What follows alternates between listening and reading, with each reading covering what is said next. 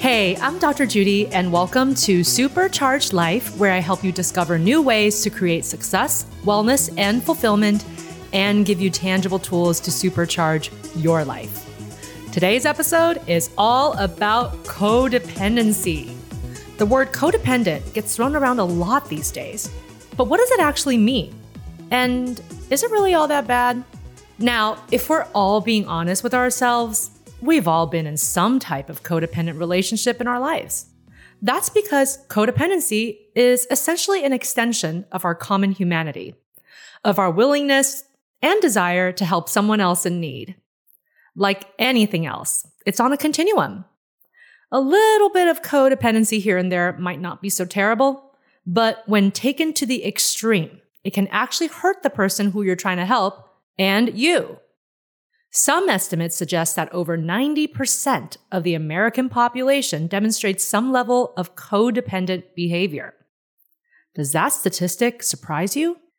In today's show, I'm going to define exactly what codependency is and give you a chance to take a quiz that will help determine whether you are or ever have been in a codependent relationship. We're going to break down the causes and signs of codependency and talk about how to break free from these patterns, establish healthy boundaries, and experience balanced and fulfilling relationships. Then I will answer all of your questions about codependency and give you tangible tips and tools to break free of relationship dynamics that may be holding you back in your life.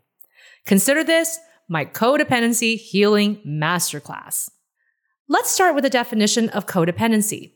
While there is no single universal definition of codependency, most clinicians agree that a codependent person is someone who changes their behavior to support the unhealthy behavior of another person. Codependency can be defined as any relationship, including spousal, family, friend, or coworker, in which two people become so invested in each other that they can't function independently for any sustained period of time. Your feelings, actions, thoughts, and identity are defined by the other person. Generally, in a codependent relationship, there is a giver and a taker. This means that there is one person who is more passive, in need of constant help, and who has trouble making positive decisions for themselves, and a more dominant person who gets some reward and satisfaction from either rescuing or even controlling the other person, in essence, to save them from themselves. According to Mental Health America, codependency is a learned behavior that can be passed down from one generation to another. It is an emotional and behavioral condition that affects an individual's ability to have a healthy, mutually satisfying relationship. It's also sometimes known, when it's extreme, as relationship addiction, because people with codependency often form or maintain relationships that are one-sided, emotionally destructive, and at times even abusive. This condition was first identified about 10 years ago as a result of years of studying interpersonal relationships and families of alcoholics, but its applications are much broader than the substance abuse population. Originally, codependent was a term used to describe partners in chemical dependency, people living with or in a relationship with an addicted person. Similar patterns have been seen in people in relationships with chronically ill individuals. Today, however, this term has broadened to describe any codependent person from any type of dysfunctional relationship dynamic. Now, listen to these questions and be honest. Do you agree with any of these statements? Does your self-esteem hinge on your accomplishments or what you do for someone else? Do you feel overly responsible for people and try to over-caretake them when they have problems? Does saying no to people cause you stress or anxiety? Do you find it difficult to hold boundaries with loved ones?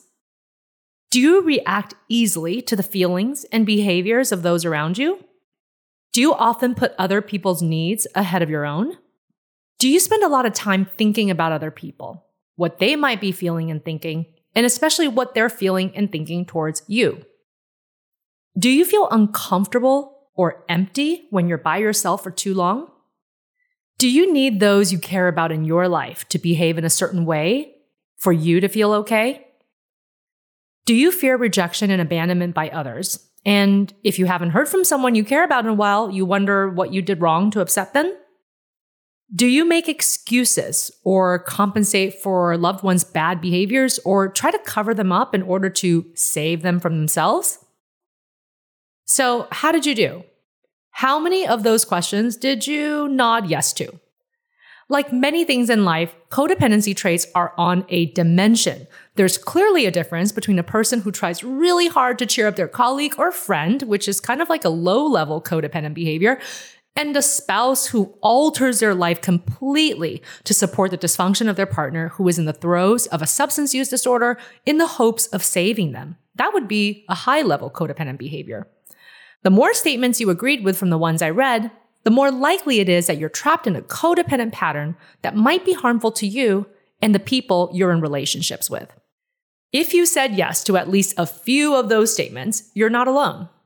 Although the exact prevalence of codependency in the population is difficult to capture, it's estimated that rates are higher among certain populations. As I mentioned earlier, it is likely that 90% of the population exhibits some level of codependent behavior. A study by Crester and Lombardo found that nearly half of surveyed college students displayed middle or high-level codependent characteristics.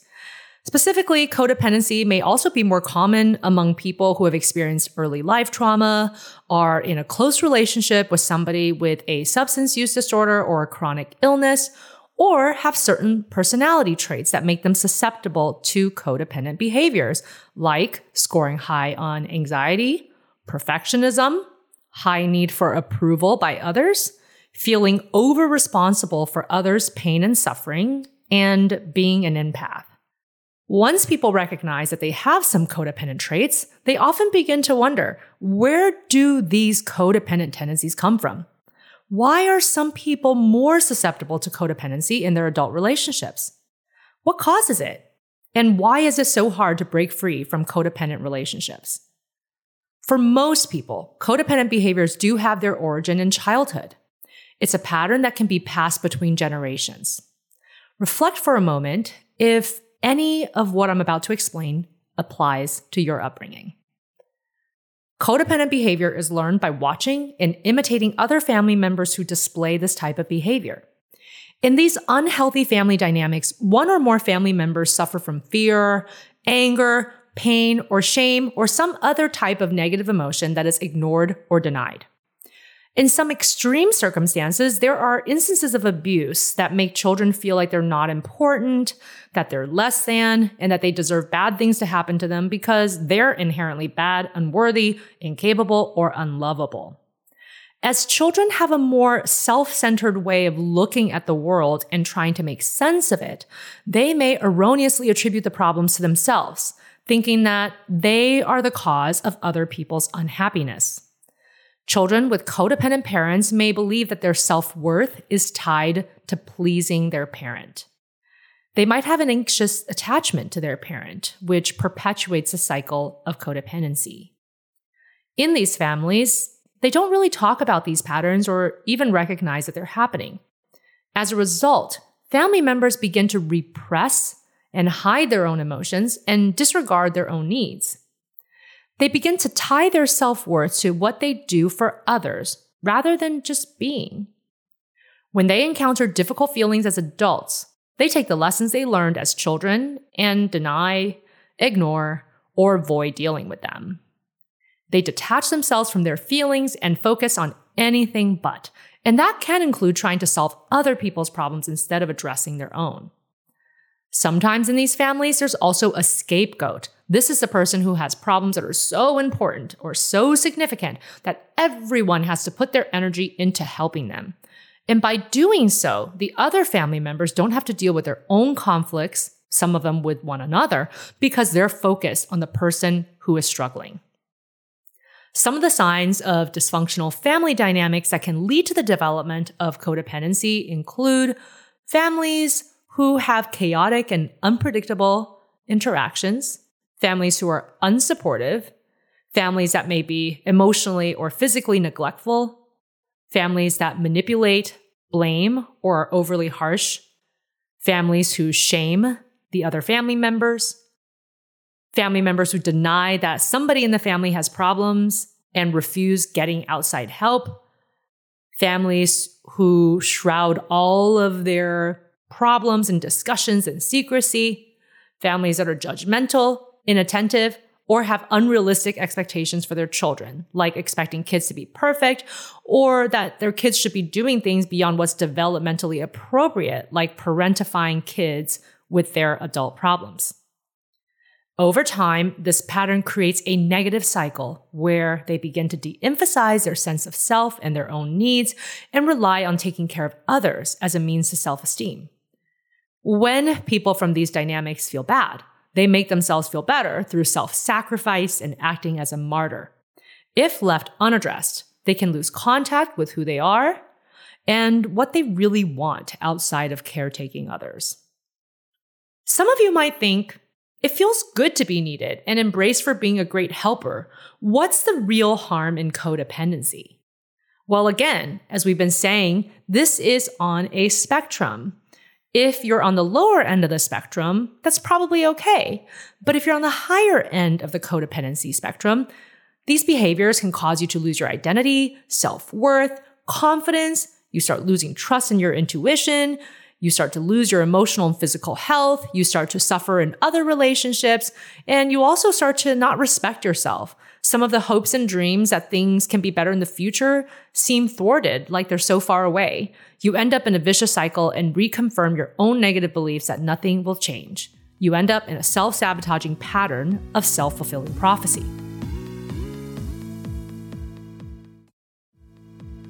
So if some of this sounds like you, what can you do to have healthier relationships?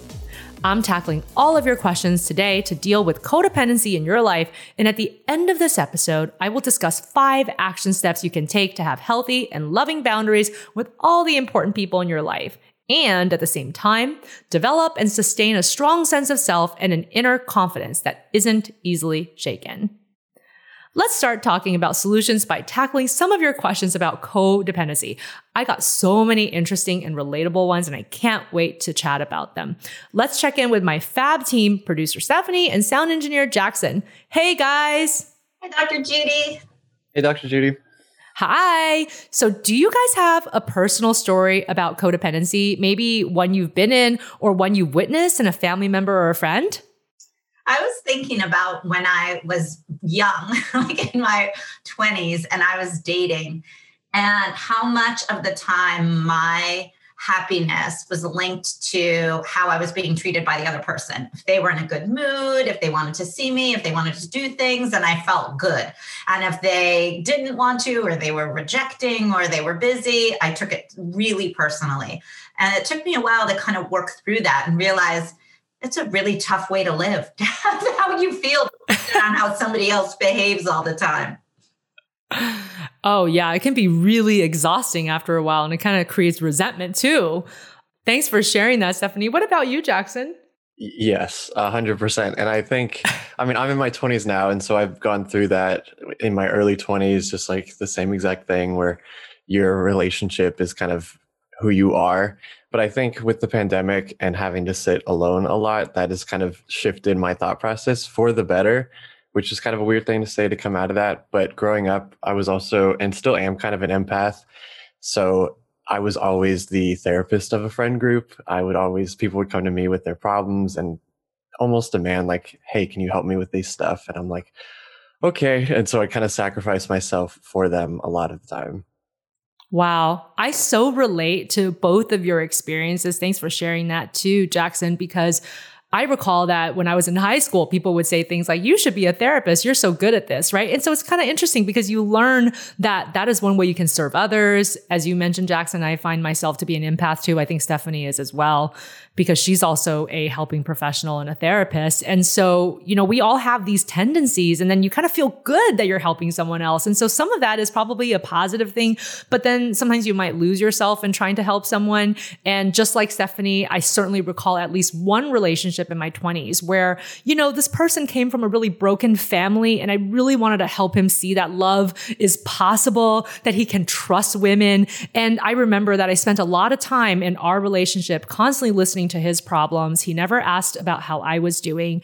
And it really became clear to me that I wasn't getting anything out of this relationship after a few months. But, in the first few months, I was really dedicated to trying to help him see the light. And eventually you have to understand that you're not solely responsible for someone else's happiness. But I remember that I would be thinking about all these different ways to help affirm him and to help him with his self-esteem. And at the end of the day, people have to do their own work and you have to disentangle yourself from that. So I love the way you say that it's all like on a continuum or a spectrum, because it is. And some of those behaviors are very like helpful and healthy. And then you've got to be able to recognize when you've tipped and you're in a pattern that isn't serving you or the other person. Yes. And I think that if you're kind of caught up in the cycle where you're constantly doing that helping behavior, maybe it's hard to see where that line is. And that's why I really like what Jackson said about how being in the pandemic, you kind of have a minute to take a step back. And then you say, okay, well, what is healthy helping? And then what is maybe I'm doing a little too much and now I'm not even taking care of myself. So again, like you said, all on a continuum. This is exactly what it is. We're not trying to pathologize anybody who might be somewhat codependent. And as I mentioned before, this is part of our common humanity. And everybody is a little bit codependent sometimes because we care about other people. And that's a good thing. But if you have struggles with codependency, what do we do about it? And here we are at the questions. I think some of these are so great. I really enjoyed reading about them. So Stephanie, what's the first question? So the first question is from Dawn from Instagram. And I love this question because this is really what I was just speaking to. And I'm excited to hear what you have to say. So Dawn asks, how do I know if I'm being codependent or just really in love and enjoying my time with my partner? I feel like some of the codependency traits apply to me, but some of them also sound like how people behave when they're really in love. Such a great question. And I think if you really do adore and love the other person, oftentimes people will say, my partner is my best friend, my partner is my everything. And that's not necessarily codependent. That's just how they feel because their partner is one of the most important people in their life. I think some of the signs that you're veering towards codependency is one, that you feel like you can't do anything without the other person, or at least you can't enjoy yourself without the other person. I think that that's a sign, because when you really love somebody, clearly you'll miss them when you're away, but you can still have fun. You can still be mindful with other people and you can still enjoy those experiences. But if you find that whenever you're away from your partner, you literally can't even have a good time or you feel guilty about being away from them, then that might be more veering towards a codependent pattern rather than a really loving pattern. Another sign is if you feel like if you don't touch base with your partner very constantly, that you wonder how they're thinking or feeling about you. Now, if people are having busy days, sometimes you don't talk to your partner, maybe the whole day until you get to talk to them in the evening or maybe even the next day. People who are not in codependent relationships, they can sort of hold on to this idea of object permanence that that person obviously still loves me. They're just having a busy day. It doesn't mean anything that they haven't texted me or called me today. People who are more codependent, they'll start wondering, does something shift? I wonder if they spoke to somebody at work and they're trying to talk them down from being more serious with me. And they start to find themselves being a bit more obsessed about what their partner might be thinking and reading into essentially the absence of their partner's presence and contact. So that's another sign. And then I would say a third sign is if you feel like your moods are constantly being affected by your partners in a very significant way. Now, if you're in love with somebody, you clearly care if they're happy or not, but you also are able to separate that from who you are and your own happiness and your feelings that day. And so you might be sad for your partner that they're having a bad day, but you still are able to go about your own activities and still feel good about your day while in the back of your mind thinking about how you might want to help your partner feel a little better tonight when you see them, make them feel special, talk to them about what they're going through.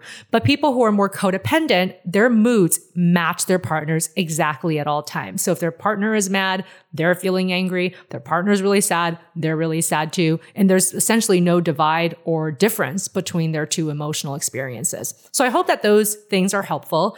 Dawn, I have a feeling that hopefully you're more in a healthy, happy, loving relationship than a codependent one. But if you find any of those signs apply to you, then definitely listen to the rest of this episode because we're going to help you with that. Jackson, what's the next question? Great. So the next question comes from Fatima from Facebook. They say, I come from a family where we never talk about our feelings, good or bad. And now that I'm pursuing a master's degree in psychology, I've tried to get my parents to open up and they just shoot me down. Is this a fruitless effort, or should I get my parents to understand how healthy emotional communication really works?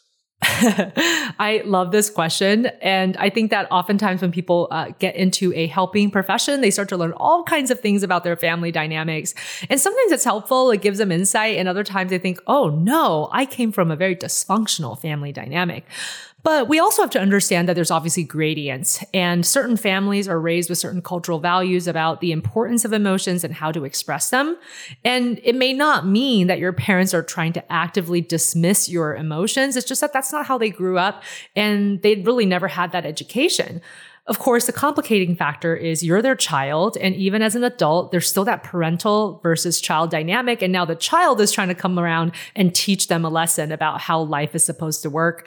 And I think that that can probably cause some needless conflict. So my advice is, if you recognize that this is happening in your family, the best thing that you can do is try to model the behaviors that you like without judging the behaviors that they are putting on you. You may never be able to change your parents, your family members, or another person. That's basically the resounding lesson today, guys. That's why codependency isn't great, because you can't fundamentally change another human being. They have to want to change too. So if your parents are not really open to these discussions, the best thing that you can do is model the behaviors that you like to exhibit. And even if they don't do it back, go ahead and just try your best to be authentic in your expression of your emotions. So here's an example. Maybe when you were a child, you weren't able to even say that you felt negatively. Your parents would shut it down and say, don't say that. Don't say you feel sad. Well, one thing that you can do starting now is, if you are feeling sad, frustrated, angry, say that out loud. Hey, I'm having a bad day today. I'm feeling frustrated. And if your parents try to shut that down and say, well, don't feel frustrated. Everything's going great. Or, well, don't dwell on those negative emotions. They don't do you any good. All you do is say a statement back that affirms how you feel, and just say, well, this is how I feel today, and I believe it's okay to feel the way I feel. And essentially, you don't need to lecture them any further. Just essentially stand by your own actions on how to still communicate healthy feelings. And if they choose not to engage that with you, fine, but just make sure that you make your point and you move on. Over time, what I've seen in families that I've worked with is that they start to be much more accepting of it. So even if they don't start to do those behaviors on their own, the child is finding that they don't have to remind their parents so much that, hey, I'm okay with the fact that I'm having a negative feeling today. They kind of say it, the parents will acknowledge it, and they'll move on. And I think that that is probably a great way forward to try to make some headway in this area. Good luck. Great. Okay. So the next question is from Liz from Instagram. Liz says, I'm constantly attracted to fixer-uppers. I find myself making excuses for their bad behaviors and holding out for when they'll be a better partner, pull their weight, and love me back. Clearly, I'm not getting what I want from these relationships. So why do I keep going back to the same kind of guy over and over again? Oh, Liz, this is such a relatable, such a relatable question, Liz. My goodness. Well, first of all, I think that people being attracted to fixer-uppers, I mean, I really can't even think about a friend of mine that hasn't had this experience. And as Stephanie and I both shared, we've had that experience in our 20s. And so I think it comes from a place of love and care. You really do want to help somebody else. It makes you feel good to be able to change someone's life for the better. But if you find yourself in this pattern, you can't break free from it, then there must be something deeper that is causing you to be attracted to people that you have to fix. And as I mentioned earlier, one of these signs of codependency is that you try to be everything for this other person. And in essence, you get to kind of ignore some of the things that might be going on in your own life. And also, when you do feel like you've been successful with somebody like this, it sort of improves your own self-esteem and your self-concept. You feel good about yourself that you were able to make these positive changes. And if they stick, then you feel even better. Unfortunately, I've literally never heard of anybody having that experience. Usually they might have a temporary improvement and they see the fruits of their efforts in some small way, but then sooner or later, the person who you're trying to fix goes back to their old ways, and then you're back to square one. And think about what that does to your self-esteem. When you're back to square one, they feel like they've lost all of their momentum and their positive outcomes, and you have to start the process all over again. So I believe that you're constantly attracted to fixer-uppers because you're going to these experiences as a way to improve your own self-esteem. So the goal is to first recognize that that's what's happening and then start to shift how you actually reaffirm yourself. How do you feel good about yourself without having to fix somebody else? Can you date somebody who is on equal footing with you, who might have some of their flaws, but they're flaws that, you may not love, but you'll accept, and that both of you guys can be your own individuals, have your own self-concept, know who you are. And in this way, you can actually be a little bit more self-focused on your own care and self-development. That's really important. I think that sometimes people are attracted to fixer-uppers because they're ignoring some of their own needs, some of the things that they really want to address in themselves. And so I would ask you, Liz, to take a look at what's going on behind all of that, because clearly I know you're a helper and that's a great thing. But maybe there's something deeper, like you're hoping that these people will make you feel better about yourself. When you fix them, finally, then you can say, I won, I did something great. And that actually makes you feel good about yourself, and you become addicted in some ways to that feeling. So take a deeper look, try to take a break, really reassess before you choose the next person to date. And ask yourself some of these questions that we've been talking about throughout this episode. And I hope you have a healthier relationship next. Jackson, what's our next question? That was so good. I was just because I also totally relate to Liz, and I just like that advice was so good. So Yay. Larissa from Twitter says, I derive a lot of joy from helping others. I'm in a helping profession, and my role in my family is to be the problem solver. Is this really so bad? And how do I know if this is codependency or not? Well, Larissa, great question. And I get you. I derive a lot of joy from helping others too. And my role in my family is also the problem solver. It's not the worst thing, but it's codependency if you believe that your family's emotional health is completely dependent on you.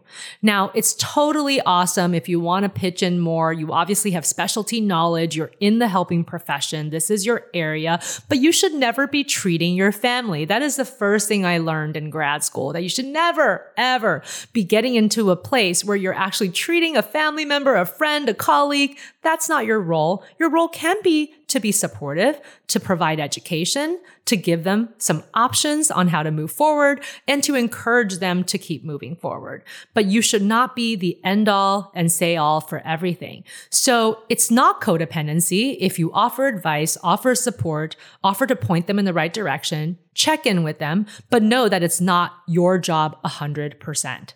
So I think that that's the main thing that you have to think about, that it is not your job only, that there's plenty of other people to pitch in, including the individual themselves, the person who's suffering and needs help. So I think it's fine as long as you realize that you are not the only problem solver, that you are just one of the problem solvers, and that your family member's happiness is not ultimately dependent on your behaviors. Stephanie, what's the next question? So the next question is from Abigail from Instagram. Abigail says, my father struggled with alcoholism for many years, and I grew up watching my mom in a codependent relationship with him. I'm now in a relationship with someone who also struggles with addiction, but I don't want to leave him in the throes of his struggles. How can I stop repeating the patterns I saw as a child in my own relationship now? And can I have a healthy relationship with someone who has an addiction? Such a complex question, but also such a common one. I think a lot of people who find themselves on the more severe forms of codependent behaviors will say that they witnessed some of these unhealthy patterns when they were growing up. And particularly if one person in the family was struggling with substance use disorders or maybe a chronic illness. And it happens because you observe the family members struggling with it. You observe how people stay together through some of these experiences. And sometimes you might think, well, it is really important that I stay loyal, stay grounded, stay committed to this person no matter what happens. But every relationship has breaking points, and every relationship has red flag behaviors where the person says this is zero tolerance and I just can't do it anymore. So to answer your last question about whether or not you can have a healthy relationship with someone who has addiction, you can if the person wants to help themselves. Now, we know with addiction, it's difficult, and people will have relapses, and that's something to be expected to some degree because relapses are common. Eventually, the person will probably be able to sustain their sobriety, but especially in the beginning stages where they're starting to try to be sober, they're going to have a couple of slip-ups. So as long as they're trying their best and you have expectations that a slip-up can happen and you have a plan on how to support them when that happens, it's possible to have a healthy relationship with someone who has addiction.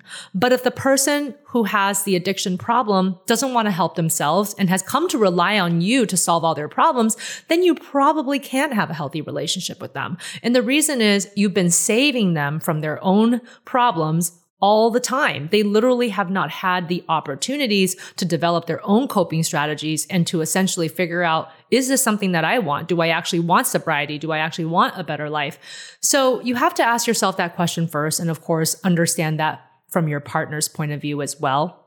In terms of not repeating the patterns that you saw as a child in your own relationship, I would imagine that when you watched your mom in a codependent relationship with your father who struggled with alcoholism, you probably saw how much she was upset, sad, frustrated, all of these different emotions, but you probably also picked up on the fact that she stuck with him, and somehow you feel like that's an aspirational value to hold to.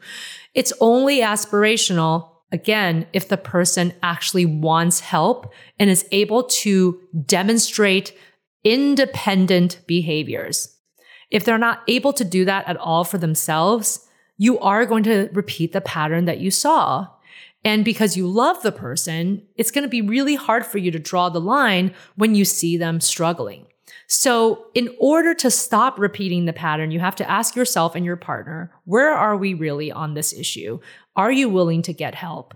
And to stop the patterns, enlist other people's support, whether it's bringing in friends, colleagues, a helping professional, a pastor from your church, whatever the case may be. Stop taking everything up yourself, because that is the key issue of codependent individuals, that they try to do everything themselves. So start leaning on your community to get that help and make sure that you're not taking it all on yourself, and you will start the process of breaking that generational pattern of codependency. What's the next question?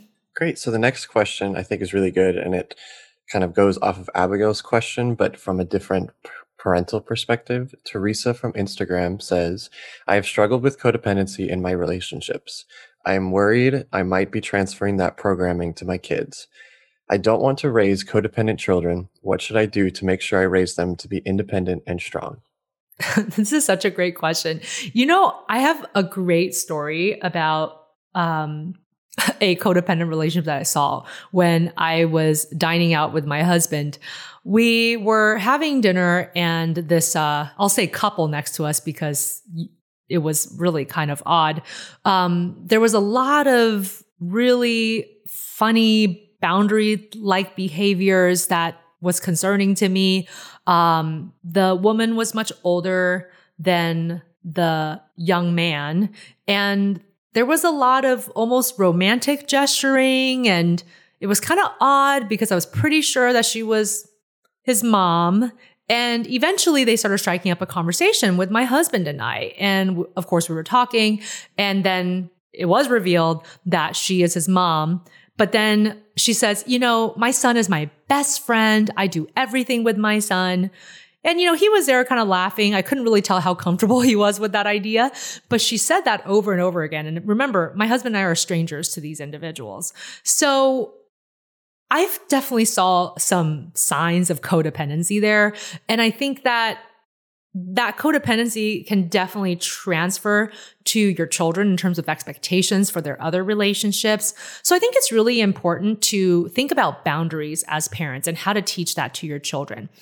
I know that parents, you want your children to love you, to adore you, but at some point you can't be their best friend. You are their parent. And so you have to sort of keep that different, set aside, as something that, of course, I want my child to love me and care about me, but I shouldn't expect them to somehow be my best friend, because that denotes more of like a peer relationship, and that's not the one that you have.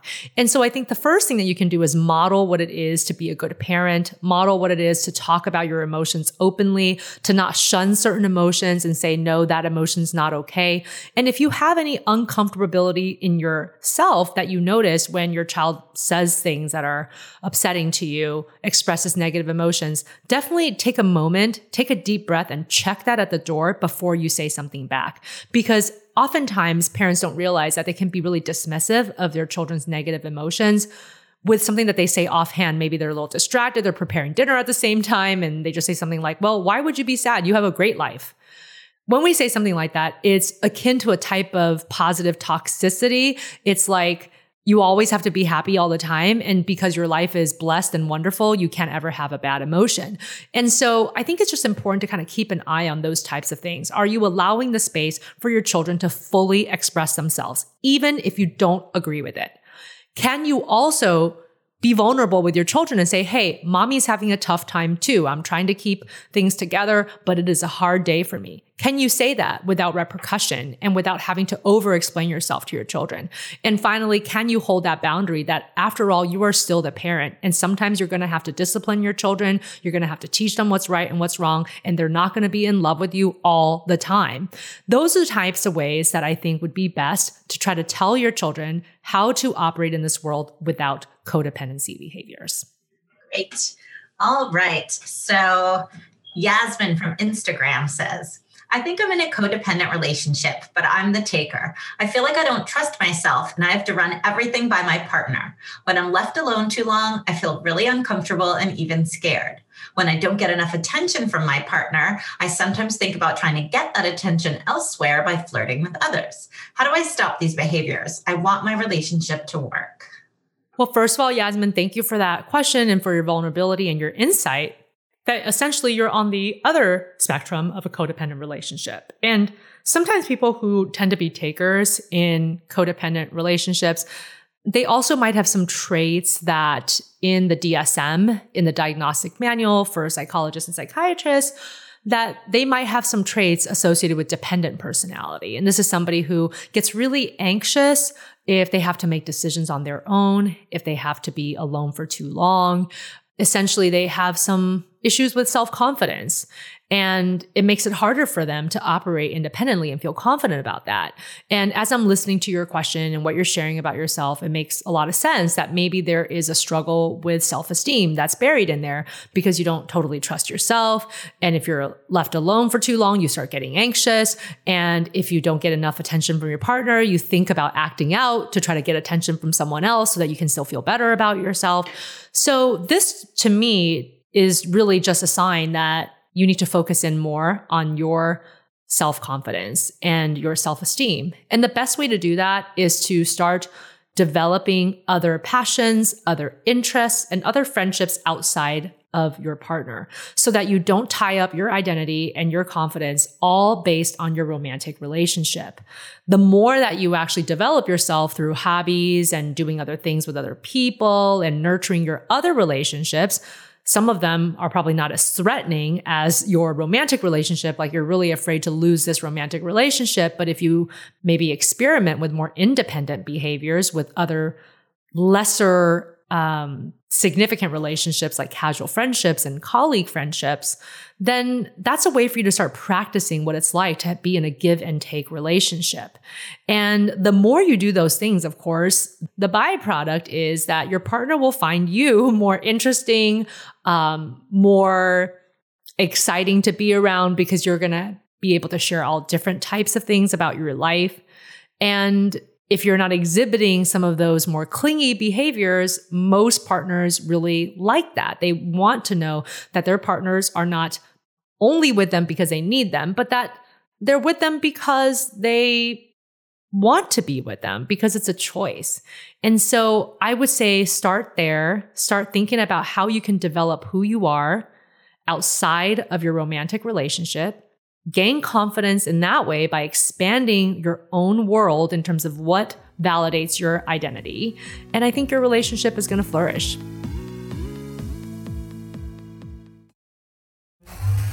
Supercharged tips.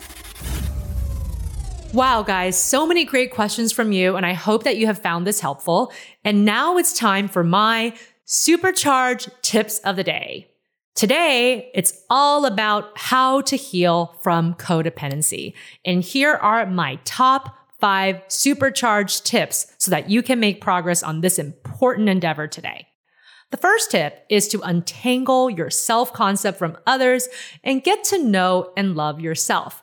If you've been caught in the codependency web, you probably have had a hard time really knowing your own interests, your own needs, acknowledging them, and getting them met. So this is the time to peel back those layers, get to know yourself, date yourself, ask yourself what your interests are, what are the things that gets you excited, take yourself out on a date, ask your friends, what are some of the things that you enjoy or like about me?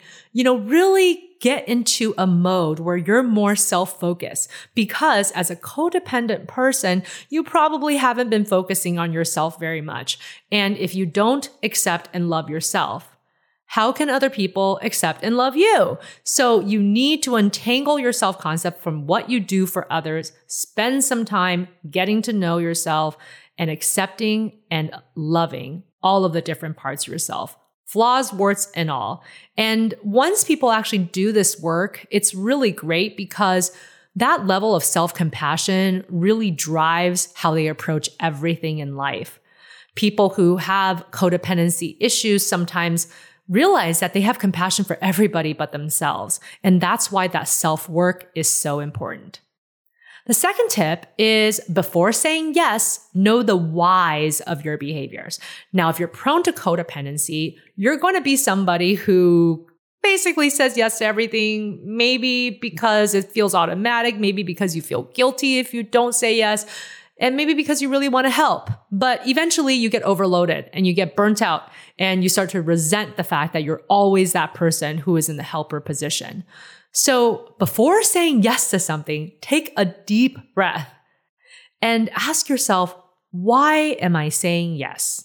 And if any of the answers of the why has to do with because it feels like I should say yes, because I would feel bad if I didn't say yes, because I don't want to have to explain myself if I said no, if any of your whys have to do with that type of thought, don't say yes, because it's not going to work and it's just going to produce resentment in the long run. Here's how you know if you should say yes. If that request actually aligns with your own values, how you want to live your life, what's actually important to you. If saying yes is going to maybe cause you a little bit of inconvenience, but not take away a huge chunk of your life. And if saying yes is actually going to be a positive thing for the relationship, and by positive, I don't mean you doing everything for the person. I mean, this is going to build trust and rapport between the two of us, that this is going to be a give and take situation where that positivity flows both ways. Those are great reasons to say yes. The third tip is to understand your worth without doing and stop taking everything so personally. People who have codependent patterns take things personally. When somebody's upset, they think it's their fault. They think it's up to them to fix it. Stop thinking that your self-worth is tied to everything that you do. All human beings have worth, and it has nothing to do with your accomplishments. So start praising yourself just for being you, not because of what you've accomplished, but praise yourself for process, praise yourself for effort, praise yourself for the fact that you're a living human being that is able to function in this world and that you have things, interesting things to pursue, but it's not about the outcome. It's not about what goals did you reach, and now that's why I feel good about myself. When you can understand that your self-worth can come from all of these other things, it will definitely reduce your proclivity towards codependent behaviors. The fourth tip is to practice identifying, expressing, and validating your own feelings and trusting your instinct. Now, when people have been in codependent behaviors for a long time, they actually stop expressing and validating their own emotions. So start saying them out loud. Even if there's nobody around, say it to yourself. Start to become more aware of your thought processes, your feelings, and every few hours during the day, just kind of do a little mental check-in. How am I feeling today? How am I doing today? Get ready to write those down in a journal or, like I said, recite it out loud, make them real, and make this a habit. It's a really good habit, the self-awareness habit in terms of curbing codependent behaviors. Also, oftentimes people who have been in codependent patterns for a long time stop trusting their own instincts. That's because they haven't checked in with themselves in a while. Now, instinct is actually something that comes from science. It's not just the feeling. The feeling is based on experiences, but they're not always able to be put in words. And that's because the part of your brain that focuses on things like instinct is the part of the brain that's not actually controlling verbal behaviors. And so you might not be able to speak it in a sentence, but sometimes you'll know if something feels right or feels wrong. So get ready to check in with yourself. And once you have an instinct, follow it. And the more you practice honing in on your instinct, the better you will become at actually trusting it. And my last tip is to reshift your thinking on boundaries and model a healthy relationship with your inner child. I think that sometimes when we really love somebody, we think that we should be everything for that person. But actually start to reshift your thinking on boundaries, because if you really love somebody, boundaries are so important to the success of that relationship. So you have to know what's okay and what's not. And know that some boundaries are probably not permeable. There are certain things probably that are zero tolerance behaviors for you if they come from a partner, a friend, a colleague, a family member. So once you identify those, stand strong on them and don't shift them. And oftentimes, because codependent behaviors come from childhood experiences, model a healthy relationship with your inner child. I love inner child work. Things like visualization, paying attention to your inner child, trying to give your inner child what it needed when it was a child and maybe didn't get enough of. That is such a great way to rewrite a script, particularly a script where your childhood was lacking in something important, where maybe you felt neglected, ignored, or even abused. But it's not too late to take care of your inner child as an adult. And if you're interested, on my Instagram, I have several IGTV visualizations that work on inner child development. And if you Google it, you'll find a lot of resources on helping to nurture your inner child too. Thank you for listening to this episode of Supercharged Life. If you like the show and want to learn more, follow me at Dr. Judy Ho. Remember to subscribe, download, and tell your friends. And take a moment to leave a review. That'll mean so much to me. And today I want to shout out a review from C. Page. And she says, Dr. Judy Ho / Wonder Woman. That's so sweet. Dr. Judy Ho is a gal in the room everyone wants to be friends with, smart but never intimidating. She asks great questions and truly participates and engages with the interviews. If I could give her podcast 6 stars instead of the limit of 5, I would. Worth a listen. That is so wonderful. Thank you so much for that encouragement. And if you leave a review for me, I will try to shout you out on a future episode. I'm Dr. Judy, and remember, any time is a great time to supercharge your life. This podcast has been produced by Stage 29 Productions for entertainment purposes only. The contents of this podcast does not constitute medical, psychological, or professional advice, do not reflect the opinions of this company, any of its parent companies, affiliates, subsidiaries, promotional sponsors, or advertising agencies. The views expressed by the host and guests are their own, and their appearance on the program does not imply an endorsement of them or any entity they represent.